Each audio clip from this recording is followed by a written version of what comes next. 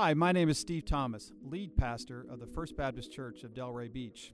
Welcome to our podcast. We hope that you're encouraged as together we open God's Word and consider how it applies to our lives. Well, we're so glad you're here today. My name is Steve Thomas. I'm the lead pastor, and it's an amazing privilege to come on Sundays and to see you all and to get to share this journey with you. This year, our theme is Make Him Known, and our desire is that people know Jesus. Our goal is not to debate or convince or to try to be offensive to people, but our goal is to simply make Jesus known and let Him change lives. Amen? Last week, we talked about the parts of that, and we talked about reality that if we're going to make Him known, we need to know Jesus.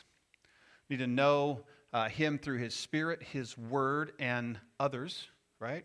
And we need to know other people. We need to make sure we're connecting with people, that we're caring for people, that we're communicating with people.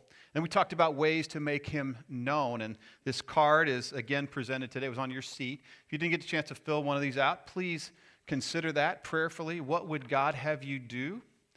Is there someone that's been on your heart that this year, you want that to be your focus? How can I make Jesus known to this one person? Do I want to be a part of the Timothy Initiative, which is our small group discipleship where we actually teach you the basics of Christianity in a way that you can share it with someone else? This past Wednesday night, we began and we had, I think, 27 or 28 people be a part of that. So praise the Lord for that. That's awesome. And I know there's some more that are coming this week that weren't able to come last week. But that's an amazing thing. It's Wednesday nights at 6:30. And you say, well, am I too late? No, you're not too late. Come this week, and we'll get you caught up. But I want you to consider being a part of that. And as I said earlier, you can make Jesus known. You say, I'm on social media. You can share our posts. You can share things about our church. You can be a part of that. And also at our events that we have, our picnics, our movie nights, those kinds of things. And it's amazing how many people stepped up to serve last week. That was super cool. As we met and went through those cards, 46 people filled out cards and said, I want to do something. And so that's an encouraging thing. We're a church that uses leaders like you, volunteer leaders, who can come along and be a part of the ministry here. And we could not function without our volunteers. This is what we are all about, and we're so glad that you're here. This morning, we're going to delve into this idea of making Him known, and we're going to focus on the first aspect of this. I need to know Jesus. I need to know Jesus. And more specifically, I need to live with Jesus. When you travel, do you like to stay in a hotel, or would you rather stay in a friend's house? Finances aside. Let's say you had a free hotel room or you could stay at a friend's house. For me, I got to tell you, unless it's really close family and there's like a whole lot of room and a lot of soundproofing, I'd kind of rather stay in the hotel, right? Because if you stay with someone, you got the 4 S's you have to deal with, right? Do you know what the 4 S's of staying with someone is? You may want to write these down. It's going to be an important part of the message. There's schedule, right? When do they get up? When do they go to bed? Because when they go to bed, I guess I got to go to bed. And when they get up in the middle, you're just like, man, I really, just leave me alone, right? There's a schedule. There's the sheets. Are they clean, right? Is this going to be a clean room? My dad used to talk about when he'd go to a hotel room if it was a sock on or sock off carpet. Do you know what I mean by that? You've been in hotel rooms or maybe people's homes think, I'm not taking my socks off because I'm not walking barefoot on this carpet. So you got the schedule, you got the sheets, and you've got the shower, right? Is the shower going to be clean? Is it going to be available? All that kind of stuff, right? And the fourth one, I think, may be the most important. You got the smells. Every home, I've loved those. There were those commercials recently about being nose blind, right? You're like, you don't smell the smells of your own home. You go into someone's home, they got this specific, kind of. Sometimes it smells like what they eat or smells like something. So you got the 4 S's. I would really rather stay in a hotel mostly unless I'm really close to the people, and that's kind of the issue, isn't it? How close do you have to be to someone to stay in their home? Or, on the other hand, how close does someone need to be to you to call you up and go, hey, we're coming this weekend for a month in February, right? Because that's when you expect all your out-of-town visitors. And that's a great thing, right? Our son was here this week. It was amazing. That's great. But you got to be pretty close, don't you? Because otherwise you're thinking, I didn't really mean come sometime.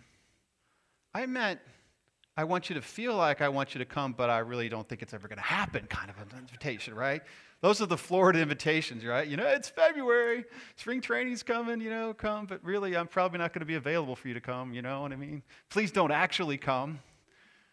But you do have people, you have family, you have friends, you're like, oh, when they come, it's amazing, don't you? It's just amazing. We have family like that. We have friends like that. Bob and Linda are good friends of ours, and when they come in from Arizona, it's like, I wish they would never leave. They're just uplifting. They're joyful. They make you feel like $1 million. They make you feel like Jesus can do anything because he can, right? Who you live with has a huge impact on who you are, right? Who you live with has a huge impact on how you're going to live, how you're going to exist. Are you going to be productive? This morning, I want you to leave here in about 30 minutes and say, you know what? I want to live with Jesus. I want to live with Jesus. Some of you may be saying, no, I already do. Great. Pray for those who don't. Because it happens that even though you may be a follower of Jesus, this intimacy with him can kind of ebb and flow, right? Some days you feel really close to him, and some days you're like, man, I don't know where he went. I hadn't heard from him. So we're going to look at today living with Jesus from John chapter 15, verses 1 through 11. John chapter 15, verses 1 through 11. If you're new to the Bible, John is the fourth gospel account, the fourth eyewitness account of Jesus Christ that says this is what happened. And this is written by John the apostle. And this section of Scripture comes at a time in the life of Jesus that he's coming to the end. It's probably the last few days. And he's trying to prepare his followers for what's about to happen, which is going to blow their minds. Jesus is about to allow himself, and remember, Jesus is the most powerful human on earth, right? The most powerful human ever. The only one who could raise people from the dead, who could feed people, who could calm the storm. And his followers are sure that he's going to take over the world. And Jesus is trying to prepare them to say, I want you to love me and follow me, even though you're not going to understand what's about to happen. He's trying to get them ready to say, even though I'm going away, I am sending another comforter. I'm sending the Holy Spirit. And I want you guys to be ready for this. And he's trying to explain to them what it's going to be like in the future. And that's the setting for John chapter 15, as he gives this extended metaphor, really, of the vine and the branches. So look with me if you will, and if you have your Bible, please open. I encourage you always to bring a Bible or bring an electronic device. I have both here. This is a real Bible. This is an electronic Bible. So feel free to open that. As long as you're not texting someone that's not here, that's okay. Please, seriously, open your Bible, because I think it's great to have that practice of reading God's Word. It is on the screen, but I encourage you to read along with me. John chapter 15, beginning at verse 1. Jesus says this, I am the true vine, and my Father is the vine dresser. Every branch in me that does not bear fruit, he takes away. And every branch that does not bear fruit, that does bear fruit, he prunes, that it may bear more fruit.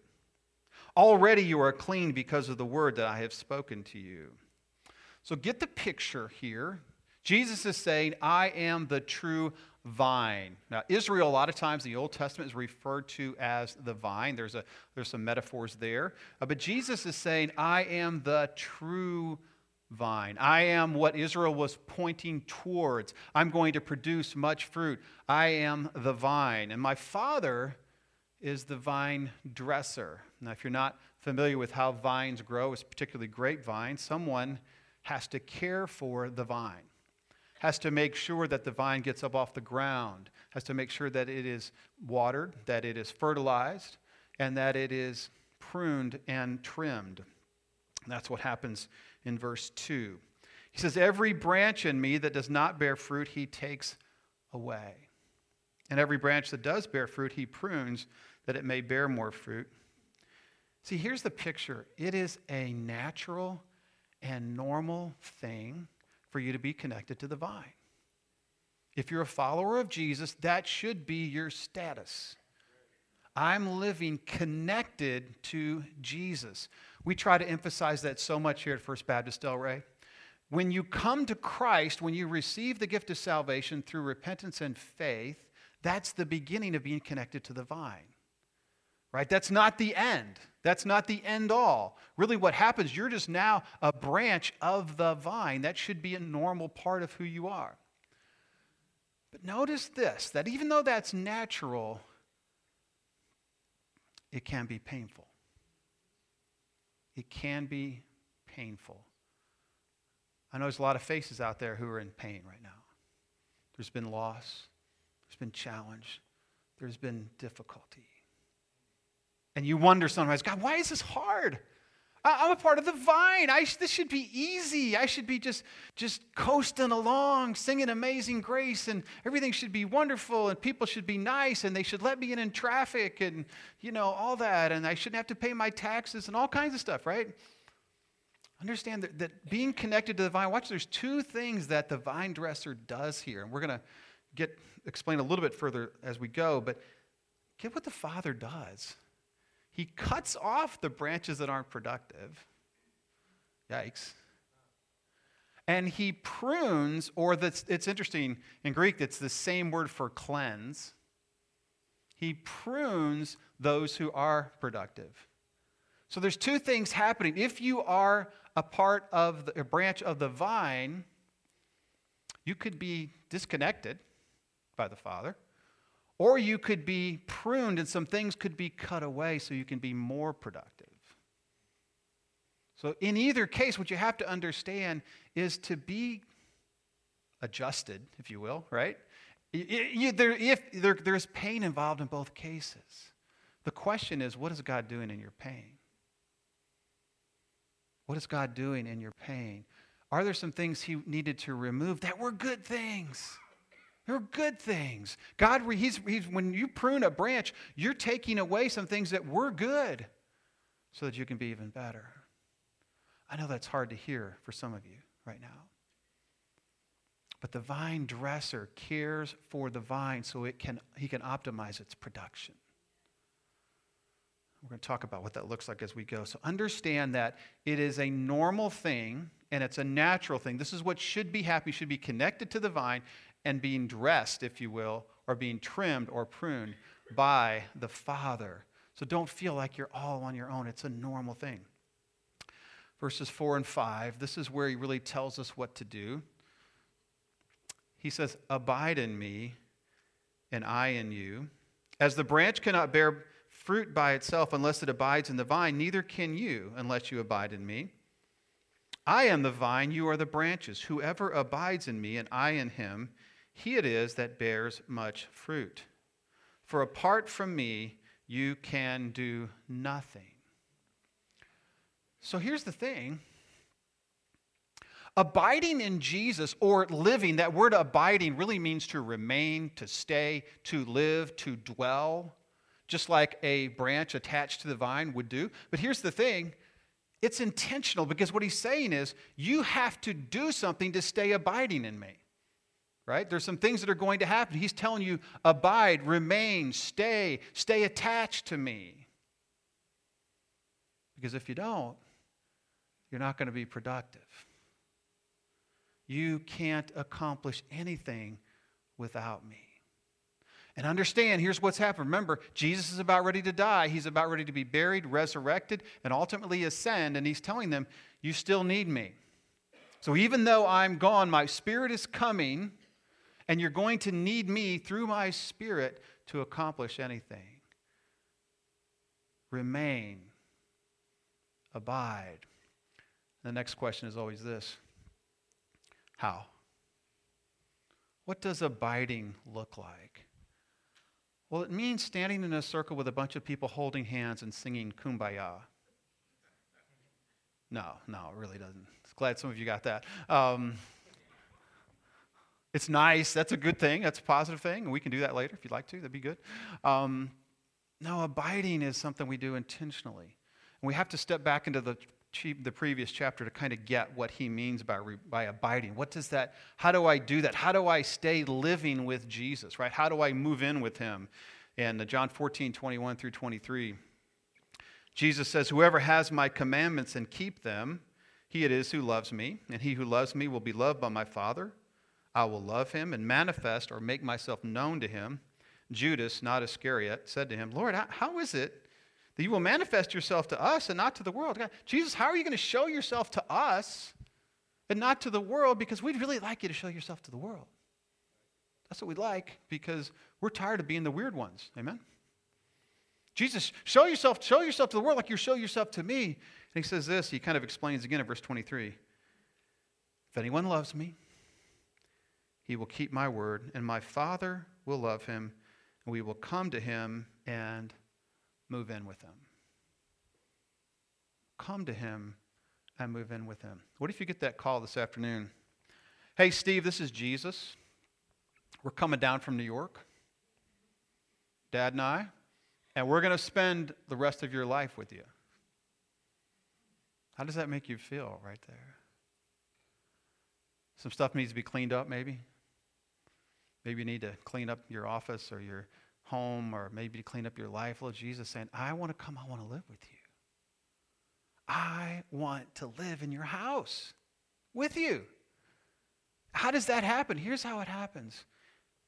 He says, if you love me, if you love me, you will keep my commandments and will come live with you. That's essentially what he's saying. So here's the steps. Do I love Jesus? Do I love Jesus? You can say, well, I do. I accepted him. I was baptized. I repented, and now I'm good. I do love Jesus. But do you love what he's doing?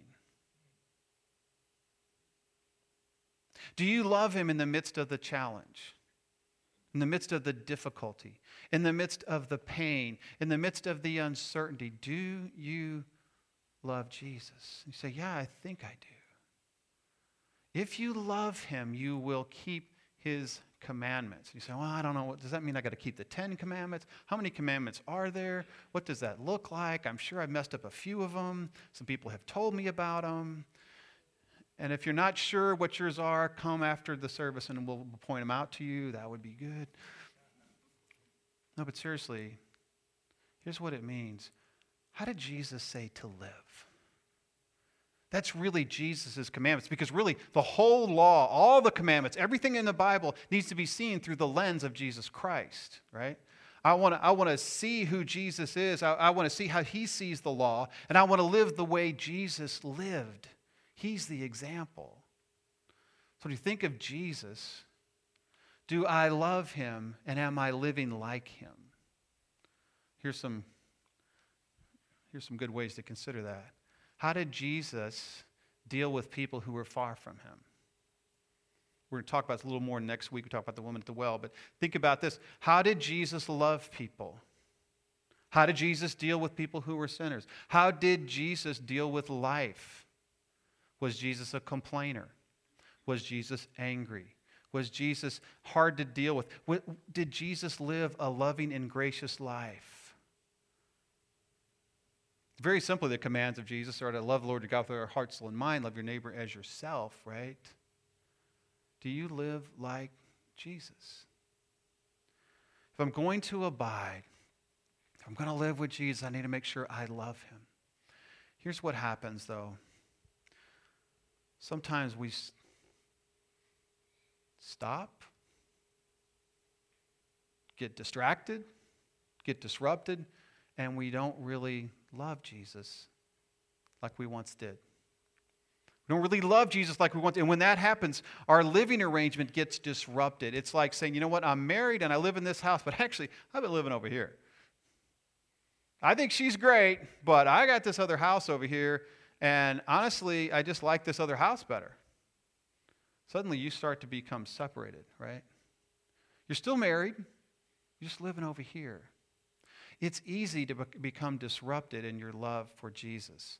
And here's what that looks like in verse 6. It says this, "If anyone does not abide in me, he is thrown away like a branch and withers, and the branches are gathered, thrown into the fire, and burned." Yikes. Sounds scary, doesn't it? Anytime we think of fire and burning in Scripture, we're thinking of the fires of hell. And, oh my goodness, are you telling me that I'm at risk of hell? I thought I was saved. I thought Jesus held me in the palm of his hand. It's not really probably referring to hell, although that's something to be concerned about if you're not a follower of Jesus. Anyone who does not abide in me is thrown away like a branch. Here's what he's saying. Listen, if you're not going to be productive, here's what's going to happen.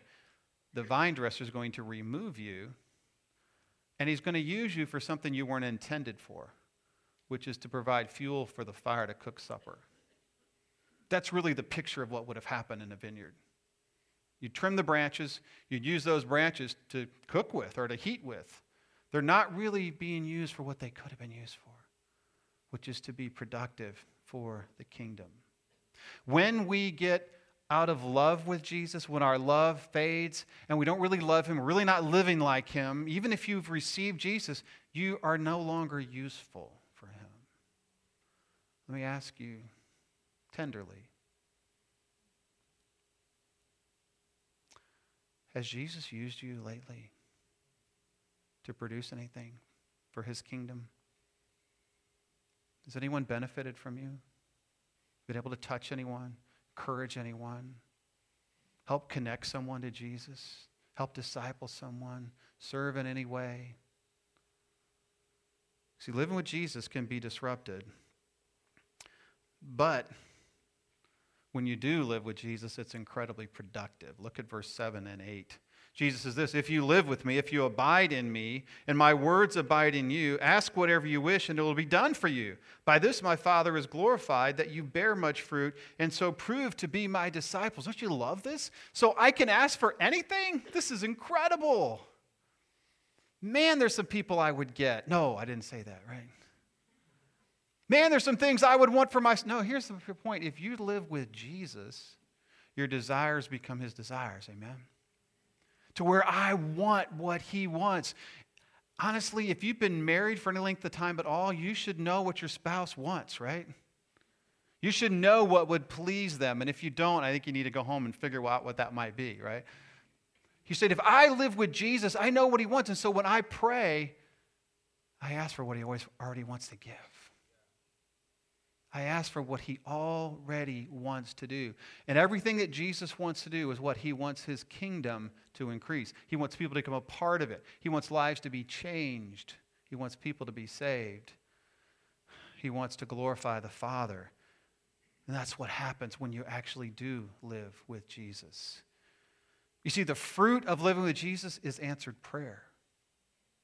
It's answered prayer because you are praying for what God already wants to do and the people that he already wants to save and the people he already wants you to encourage and just help along the way. Living with Jesus is productive. And finally, living with Jesus is joyful. It's joyful. Are you happy? If you people to come up and say, you know what is Steve like? Is he happy? No, he's kind of a crap. There should be a sense of joy in your life. Look at verses 9, 10, and 11. It says, "As the Father has loved me, so have I loved you. Abide in my love. If you keep my commandments, you will abide in my love, just as I have kept my Father's commandments and abide in his love." Verse 11. "These things have I spoken to you, that my joy may be in you, and that your joy may be full." Living with Jesus is a joyful thing. It should be amazing, like the most wonderful person you could be around. This is what our lives should be like. He wants his joy to to permeate us, even, yes, in the midst of difficulty and pain. Jesus speaks of joy right before going to the cross. He is just about to be embarrassed, flogged, crucified. I want you to have my joy, regardless of what else is happening. Live with Jesus by loving Jesus. Live with Jesus by loving Jesus. And when you're loving Jesus, the results are that you love other people like Jesus. Who do you find it hard to love? Who is it? Is it a group of people? Is it particular individuals? Who do you find it hard to love? You go, man, if I got to talk to that person one more time, if that's in your thinking, you need to repent of that. Jesus, I want to love like you did. I want to love people that are hard to love, who don't love me. Loving Jesus results in living and loving others just like he did, to the point that you're willing to suffer for them as he did. Jesus said, if you want to follow me, what? Take up your cross and follow me. And when you do that, you will be able to make him known. It'll be overwhelming. You'll have to, because you have to say, you don't know who I'm living with right here. This is Jesus. He's living in my house. There's one more thing, though.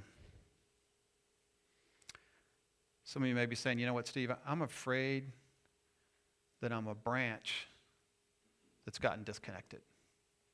I'm afraid that the Father has given up on me. And he sawed me off of the vine, and he's laid me in the pile, and I'm about to get used for firewood. That's what I'm afraid. I'm afraid my opportunity has passed. Oh, but aren't you glad that Jesus is the great physician? I think a great physician could probably reattach a branch to a vine. I want to encourage you today. Look at Revelation 3, and I just love this picture. It's one of my favorite pictures of where Jesus is for a lot of his people sometimes. I want to encourage you with this. This is Revelation 9, 19 through 20, and the picture is of Laodicea. And if you know much about Revelation, Laodicea, you know that these are the people who weren't hot, and they weren't cold, and they were disgusting, really, because there were two sources of water that came to their town. One was chilled and refreshing. The other was warm and full of minerals. And they would put them together to where it was disgusting and yucky. And that's just, he said, that's how you are. You're not hot or cold. You're not refreshing or enriching. That's what happens when we get disconnected from the vine.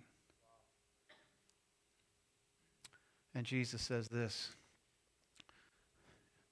And this is the same gospel writer. This is John quoting Jesus, who says this: those whom I love, I reprove and discipline, to be zealous and repent. If you feel like you're disconnected, Jesus is saying, repent. Say, hey, I would like to be fruitful. I would like to see stuff happen through me. I would like to be able to bless other people. I don't want to just be selfish and withered anymore. And verse 20 is the one you hear all the time. What does Jesus do? Listen, as long as you're on this earth, he's knocking.